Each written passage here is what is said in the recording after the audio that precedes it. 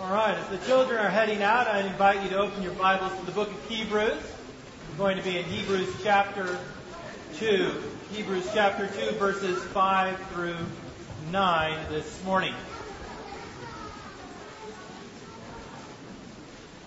As we come this morning to the Word of God and to the celebration of Palm Sunday, to anyone who is paying attention, there are glaringly apparent contrasts that happen on Palm Sunday.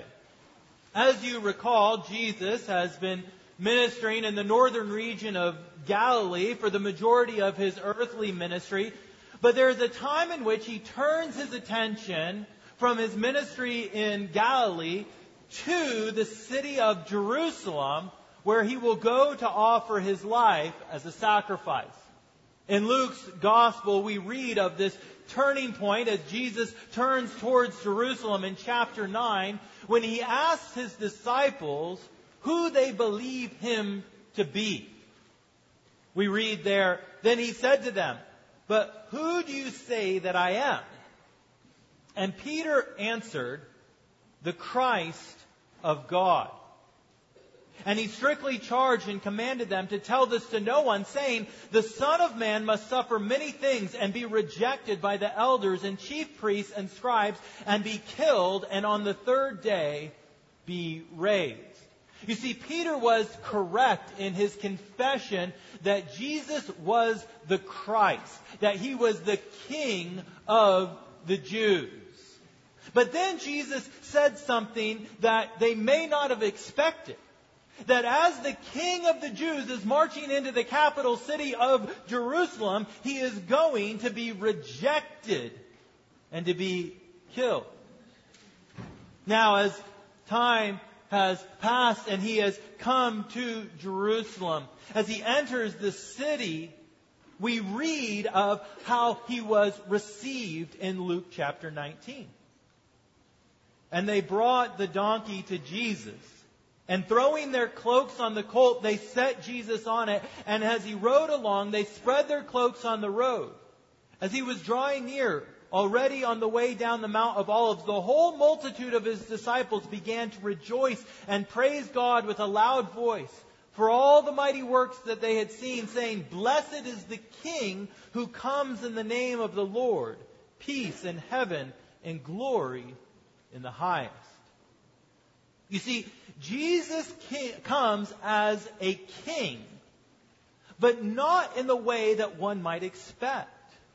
He doesn't come riding on a war horse to conquer the capital city. He doesn't come on a chariot of iron with his army following behind him, ready to destroy all of his enemies. Rather, he comes humble and lowly, symbolized by the fact that he is riding upon a donkey. He comes as a king, but as a king who will be rejected, a king who will be killed. He comes as a king who will not establish his kingdom through force of arms, but through his own submission and death. It's difficult to know if the crowds who were receiving Jesus as king understood this contrast. His disciples had been taught that this was what was going to happen, but it just didn't seem to compute in their minds. And so we have to wonder, did they know who they were receiving? Did they understand that their king was first a suffering king before a conquering king? Did they know that the crown of thorns had to precede the crown of glory? That the cross had to come before the throne? Were they praising Jesus in faith, looking forward to the future victory? In our text for this morning from the book of Hebrews, we come to this same question. The question that every Christian must ask at some point in their life. If Christ is the King, then why is the world still filled with hardship and suffering? As Jesus hanged upon the cross a week later, the crowds must have thought, if Jesus is truly our King, why is he being put to death? The recipients of the letter to the Hebrews must have been asking, if Jesus is truly sovereign, then why are we continuing to undergo persecution? And today, we continue to ask the same question. If Jesus is truly ruling over this world, then why does this world continue to be chaotic and unjust? If God is in control, why does evil continue? In verse 8 of our text, we'll read, He left nothing outside of His control. Nothing is outside of His control. But it doesn't feel like everything is under control, does it? When you watch the news, when you live out your daily life, there seems to be a lot of things that are out of control. The events of this past week in Nashville, Tennessee, have hit particularly close to home for me and for many parents and grandparents in our community. I've personally lamented in tears and frustration on behalf of my fellow pastor and for all of those who lost loved ones. And I've been filled with emotions of anger and helplessness and questioning. And I have again had to ask myself, are you willing to follow a king who rides a donkey? Because in such times, I want a king who is riding a war horse. I want the king who rules with a fist of iron. I want a king who ensures that such tragedy will never happen again. So how do we go forward? How do we face the real evil and horrific chaos that is still a part of this world and still proclaim that Christ is King? How do we have the cross in view and still say, Hosanna? How do we say that nothing is out of His control when this world feels like it is so full of chaos? That is, how do we have faith to follow a donkey-riding king? Well, hear now the word of the Lord. Hebrews chapter 2. We'll begin in verse 5.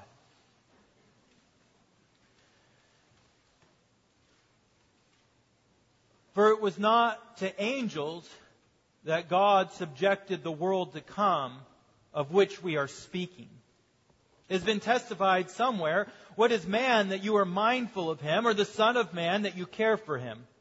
You made him for a little while lower than the angels. You have crowned him with glory and honor, putting everything in subjection under his feet. Now, in putting everything in subjection to him, he left nothing outside of his control. At present, we do not yet see everything in subjection to him.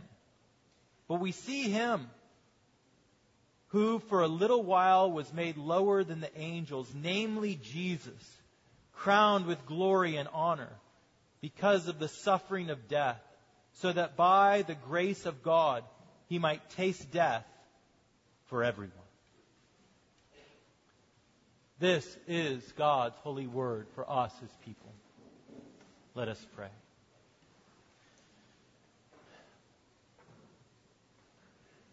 Oh, Father God, we gather together on this Palm Sunday when we rejoice and we proclaim that your Son Jesus is the Christ, the Son of God, in which we glory in His kingship.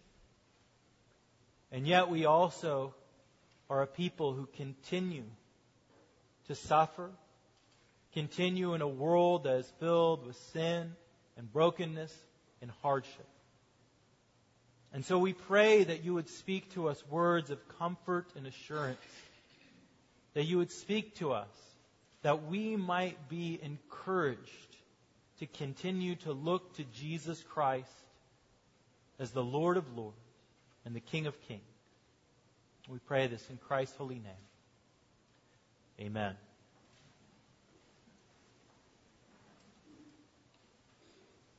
So again, the question that we are asking is, how is it that we follow a donkey-riding king? That is, a king who comes in humility and lowliness. Well, the first thing that we must understand, and we must have fixed in our minds if we're going to follow this king, is a vision of the coming future. That is to say, any faith in Jesus as the sovereign Lord must be oriented to a future coming reality. And this future reality is where we begin in verse 5 of our text. If you look down there at verse 5, again it says, "For it was not to the angels that God subjected the world to come, of which we are speaking." In chapter 1, it's established that Jesus is the sovereign king of all of the universe. That God the Father is submitting all of His enemies under the feet of Jesus Christ. And the main point concerning the reign of Jesus is made here in verse 5, where the author explains that no other being who wields such control over the earth exists. It is Jesus Christ alone to whom God has subjected the world to His rule and authority. Jesus alone owns the rule of this world. And yet there is a clarifying and important point that's made here. For the righteous reign of Jesus has been established, and as Lord, He is sovereign over all things. Nevertheless, the fullest expression of His righteous reign is a future reality. Again, it says in verse 5 that God subjected the world to come, of which we are speaking.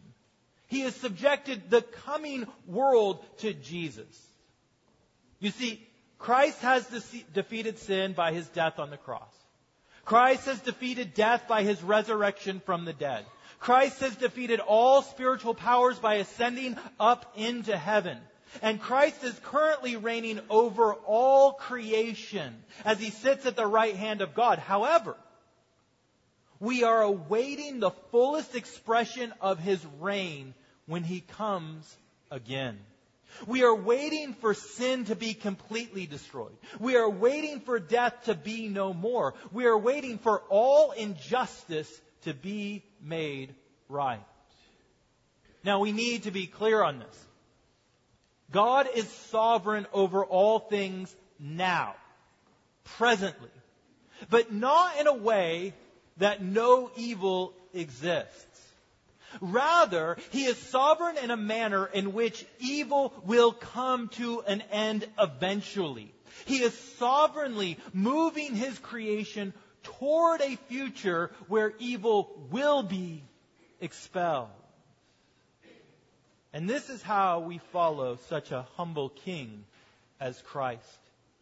We believe that one day the lowly animal, the donkey, will be replaced by a horse of war. And that our humble King will come as a conquering Lord. We believe that a day is coming when the words of Revelation 19 will finally come to pass. As the Apostle John wrote, "Then I saw heaven opened, and behold, a white horse. And the one sitting on it is called Faithful and True. And in righteousness He judges and makes war. His eyes are like a flame of fire, and on His head are many diadems. He is clothed in a robe dipped in blood, and the name by which He is called is the Word of God. And from His mouth comes a sharp sword with which to strike down the nations, and He will rule them with a rod of iron. He will tread the winepress of the fury of the wrath of God the Almighty. And on His robe and on His thigh He has a name written, King of Kings and Lord of Lords." You see, this is how we can presently follow a humble donkey riding king that goes to the cross. Because we believe that one day the donkey will be replaced by a white horse of war. We believe that when He returns, He will come and execute judgment. That on the day of His visitation, the fury of the wrath of God against evil will be tread out and justice will be established. Even as the old hymn says, "Mine eyes have seen the coming of the glory of the Lord. He is trampling out the vintage where the grapes of wrath are stored." Have your eyes seen the coming of the glory of the Lord? Because that is the only way that you will be able to follow such a humble King presently. We cannot unmoor Christianity from its future-oriented vision. We will not faithfully follow King Jesus if we abandon where He is taking us. Because there will be victory. There will be rightful vengeance. There will be wrath poured out against evil. But it is not ours to enact presently. For vengeance belongs to the Lord. And it is not for this day. For He has a day when He will come and bring vengeance. Now sometimes we can get a little bit uncomfortable when we start speaking about the wrath and the vengeance of God. Sometimes we think that this sounds too hateful and it might lead to violent outcomes. But it is the exact opposite. For it's only when we have faith that God will enact such vengeance that we are freed as a people to live in peace. That the judge of all the world will do what is right, and it is not our burden to enact vengeance against those who bring evil into this world. And this future reckoning will finally settle all accounts. Why is it that Jesus comes first as a humble king? Why could He submit Himself even to the point of death? Because He was looking to the future and He trusted in the future victory that was to come. He believed that after the cross came the crown, and after submission came His kingdom. And you need to have this future-oriented vision of your life. Because you're never going to take up a cross. You're never going to love your enemy. You're never going to be willing to forgive wrongdoing. You're never going to understand persecution or tragedy or suffering if you do not first have a vision of the future in which King Jesus makes all wrongs right. In which all sacrifice will be repaid. In which all injustice will be punished and all righteousness rewarded. We must have this future vision and leave vengeance to our God. Even as the book of Hebrews says in chapter 10, for we know Him who said, vengeance is mine, I will repay. You see, if we would follow Jesus as King presently, this humble, donkey-riding king now, then we must have a vision of the future in which His reign of justice will be fully enacted, even the world to come. You see, we do not presently need a day of vengeance as our enemies do, for there is a future day of vengeance that belongs to our God. To follow our humble King, we must begin with the future. We need first and foremost to know where we are going. And we are going to the world to come, the city that is to come, the city where the King rules and there is no longer sin or pain or death, for the former things will have passed away. We are going to a new heaven and a new earth in which the reign of Jesus means that we will be freed from all the brokenness of this world, and we will finally be able to fully enjoy God forever. However, we do not only need a future vision to be able to presently follow Christ. We also need to understand how we got to this point. We need to understand our past. And this is where the author goes next. Look at verses 6 through 8.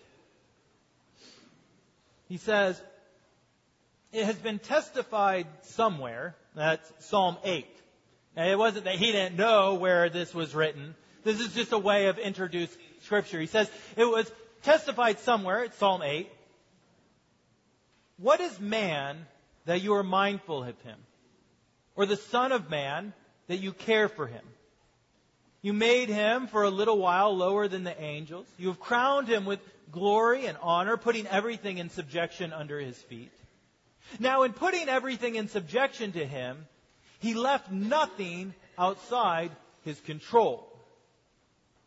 Now here, the author returns to Scripture to make his point, as he has been doing throughout the first 2 chapters of Hebrews.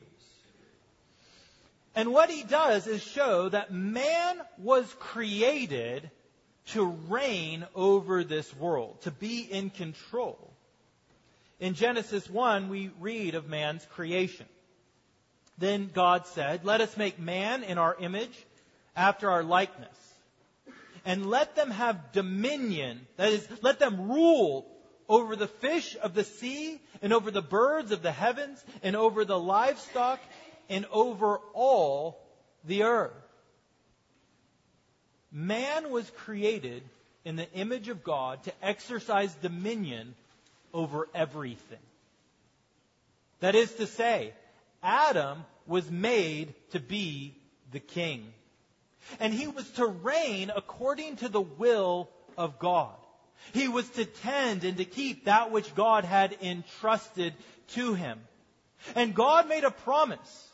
If you obey, then your righteous dominion will bring life to all of the world. And all of your progeny, all of your children will live in the blessing of life. But if you disobey, then you will bring a reign of death upon this world.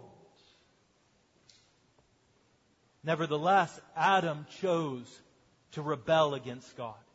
He chose to break the Lord's command. And instead of ruling over this world to foster life, through his rebellion and transgression, he introduced death into this world, and death spread to all.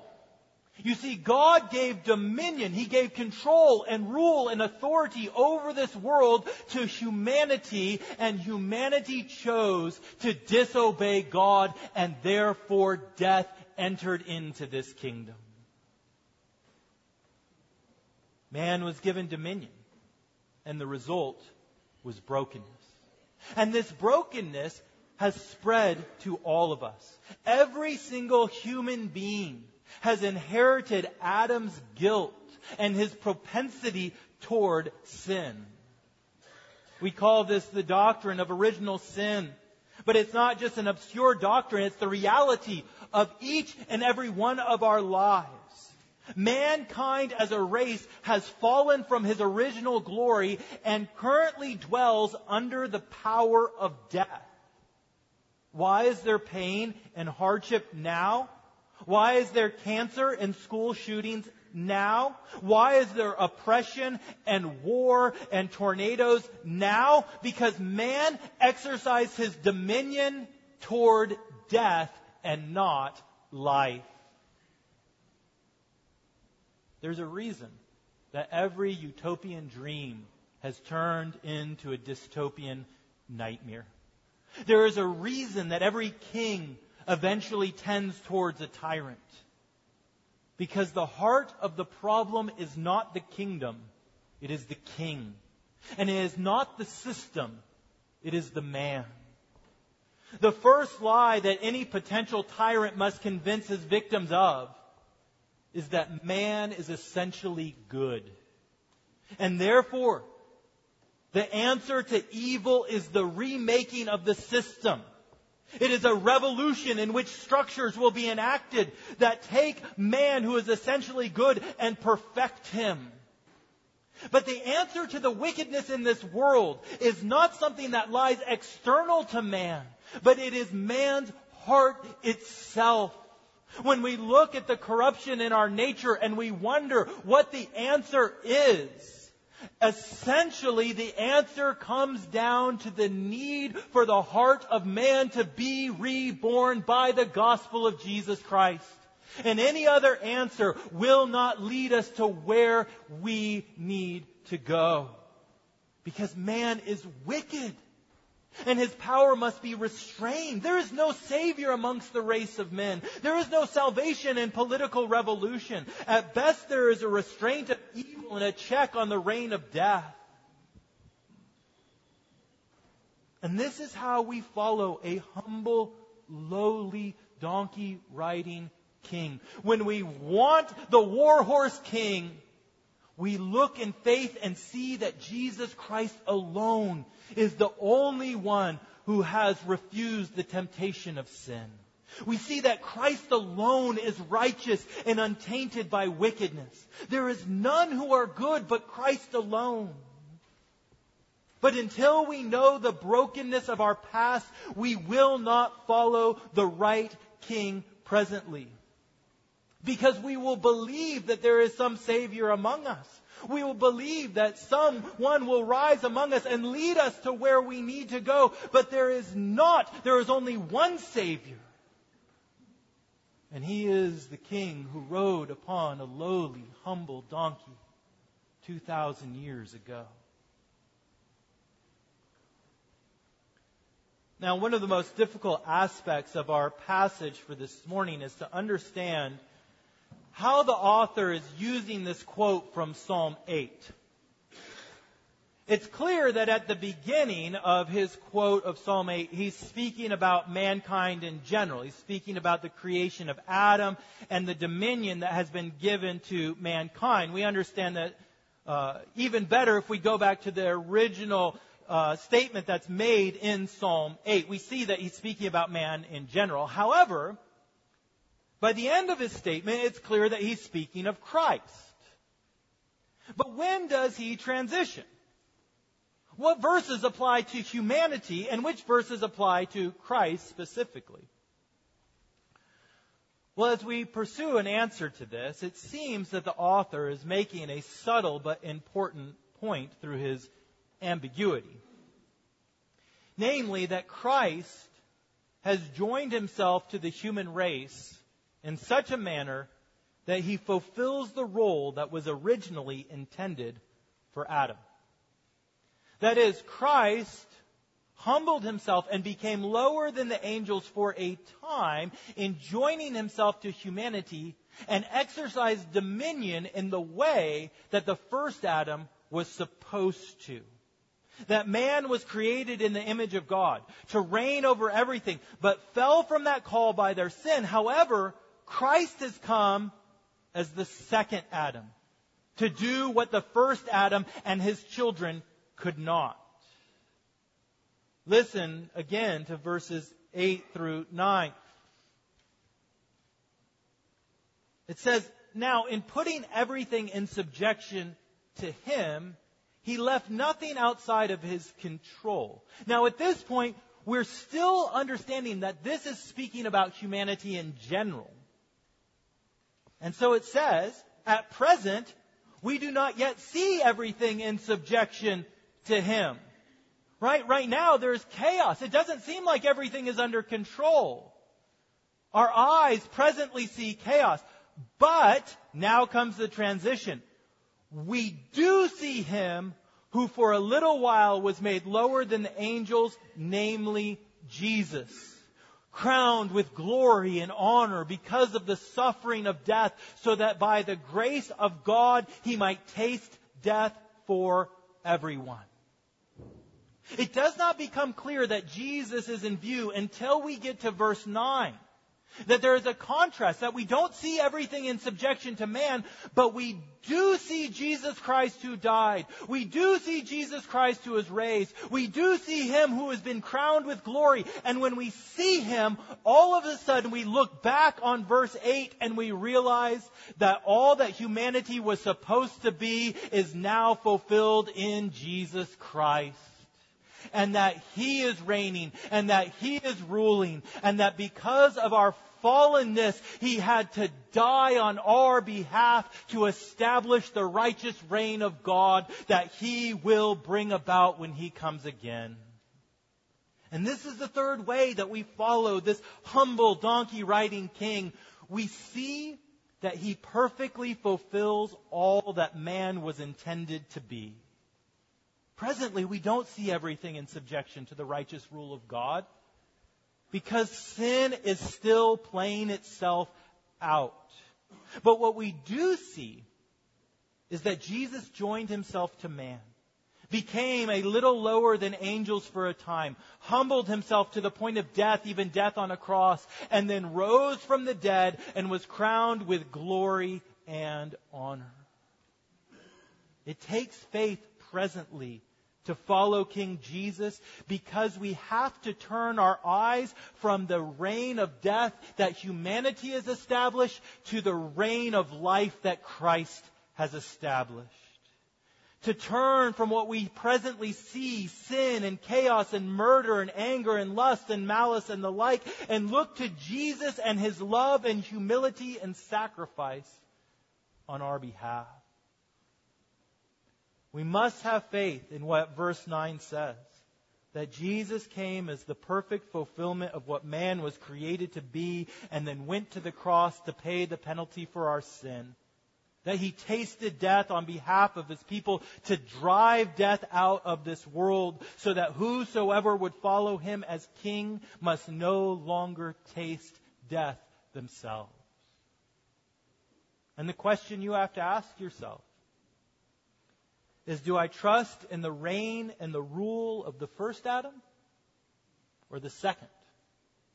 Do I look to man and his ingenuity and his political power to give me salvation? Or do I look to the humble King, the Lord Jesus Christ, who offered His life as a sacrifice on my behalf to destroy the reign of death and establish the kingdom of life? This week we will rehearse this final week of Jesus' earthly life as we celebrate Maundy, Thursday, Good Friday, and Easter Sunday. But we begin this morning by remembering the events of Palm Sunday. And we will continue onward following this humble King all the way to the cross and then to the glory of His resurrection. But to follow this King along this path, you must have faith. You must have faith because presently we don't see everything in subjection to Him. We see death and pain. We feel anxiety and fear. We want to enact vengeance and wrath to establish justice by our own power. But when we look to His life, to His death, and to His resurrection, we know that we must follow this King. For He alone will bring righteousness through His obedience. He alone will bring peace through His just judgment. He alone will bring life through His death, His resurrection, and ultimately through His coming kingdom. In the name of the Father, and of the Son, and of the Holy Spirit. Amen. Let us pray.